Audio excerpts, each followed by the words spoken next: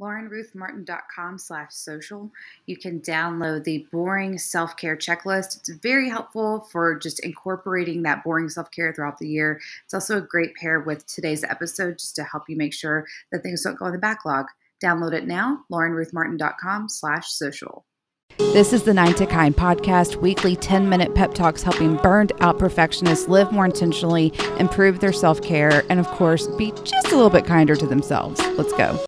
Here's something I've noticed, and I think is a big barrier as to why self-care is something that we're very much skeptical of, we don't take seriously, or we don't get really what we're wanting out of our time off.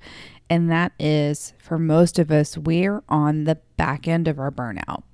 We have things that are backlogged. We are extremely fatigued.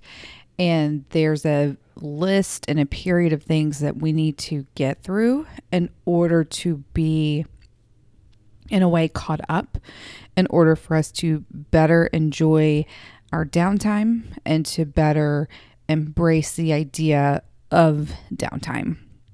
Now, I don't want you to hear that and think, well, I'm never going to enjoy my downtime or my self-care or really enjoy life until I get the stuff on my list done. That's not what I'm saying. What I am saying is that for some of us, in order to get into a place where self-care is more incorporated, where our procrastination and our avoiding is more on track, we're going to have to go through some of the grunt work to get a few things. We have to work on our baseline first. For example, if your burnout has you extremely fatigued, the physical symptoms are there, you're actually you're physically sick, you have, ongoing anxiety and depression, there's going to be a period of time where you're going to have to focus on managing those symptoms or getting the intensity of those worked on before you get the full benefits of self-care. If you have not had a day, this happened to me a few weeks ago, if you've not had a period of time to do nothing, then everything else that you're wanting to get done on your time off, it's just, you have to rest before you extend. And this happened to me a few weeks ago. My in-laws took Hank for the night. And I've probably already shared the story, but it was just very extraordinary that at that point, Henry and I, we were sitting on the couch, and it was we could go out, we could go get dinner, we could go for a walk. And what we literally did for that night was just check out on our phones. We did not speak to each other. We just tuned out. And we actually needed that tuning out because this is in the middle of May, and May historically just really, really impacts us. I mean, if you're part of my newsletter, then you will have seen May totally kicked my butt. And I bring this up because if we're all so obsessed with productivity that it begins to infiltrate how we view self-care and what we need self-care to be, then we're going to devalue those times where we check out. On the flip side, if we only check out for self-care and we don't have a degree of intentionality with it, then we're only going to see self-care as numbing out, and we're not going to get the benefits of being more engaged and present and intentional when we do engage in self-care. It's the idea of having variety. It's the idea of embracing the both and aspect of things. The idea that engaging in that avoiding piece and making sure that the things that making sure that you're engaging in that boring self-care or knocking out things on your list isn't a thing that you become obsessed with so that all of your self-care is boring self-care. Same thing when it comes to engaging in that not boring self-care, that we're not overusing that, but that we're finding equal value and equal engagement in both sides. Now, when it comes to engaging in that backlog, we will, again, the list is never ending. So that's where we have to think about pace and sustainability.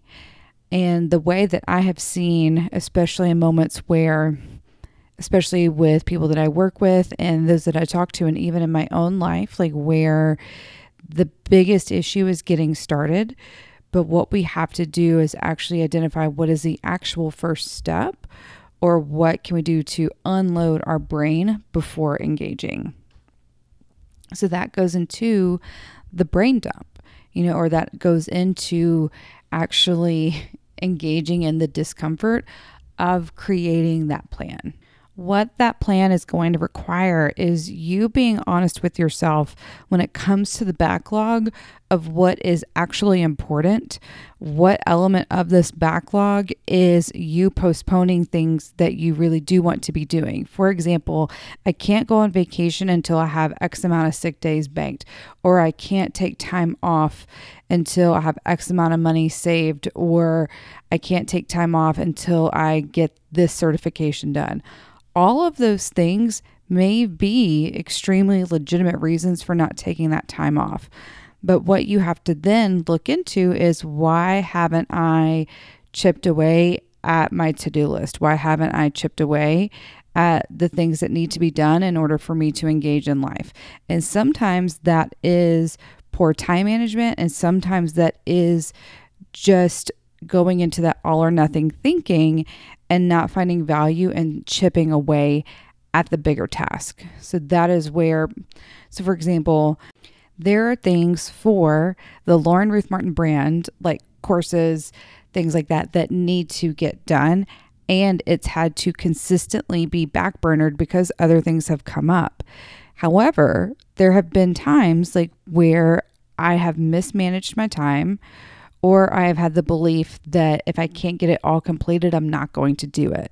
What would be realistic for me to do is to spend an hour each week, or even 15 minutes a day, working on some element of that bigger project.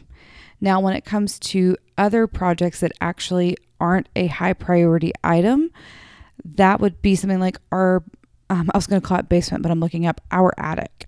We need to clean out our attic desperately. That is something that would more than likely benefit from having a scheduled date, a deadline, a day where we go all into it. However, that attic doesn't impact my day-to-day life.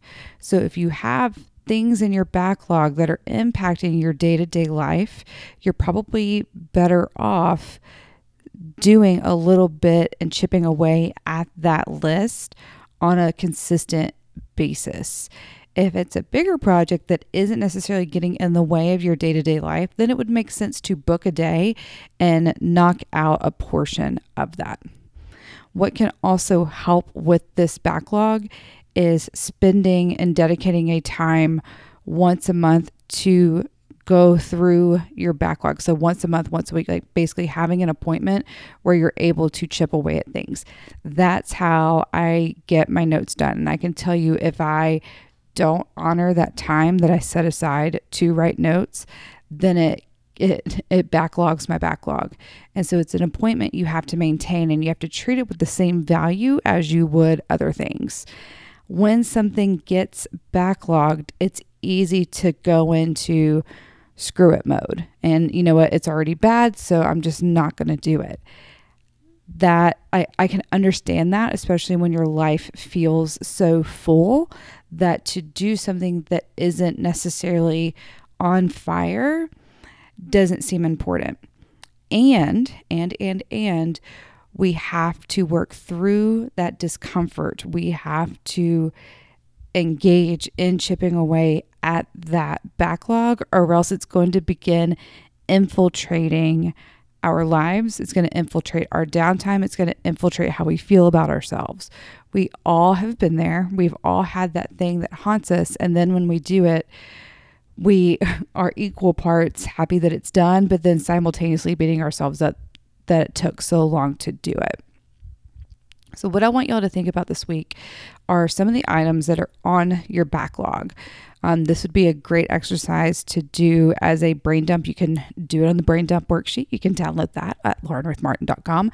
But the idea of doing a brain dump and then putting it in the categories of what's infiltrating day to day, what isn't, what can be done a little bit at a time, what needs to be done in one big chunk, and just begin to create a plan. The plan can pivot at any time, but the idea is to face the discomfort, begin developing a plan, engage in that self-compassion for letting the backlog happen, and get it done. Before you go, I need your help. My goal is to get to 50 podcast reviews by the end of the year. So if you could please rate and review the podcast on Spotify or on Apple Podcasts, I would be forever indebted. Thank you so much. Have the week you're going to have.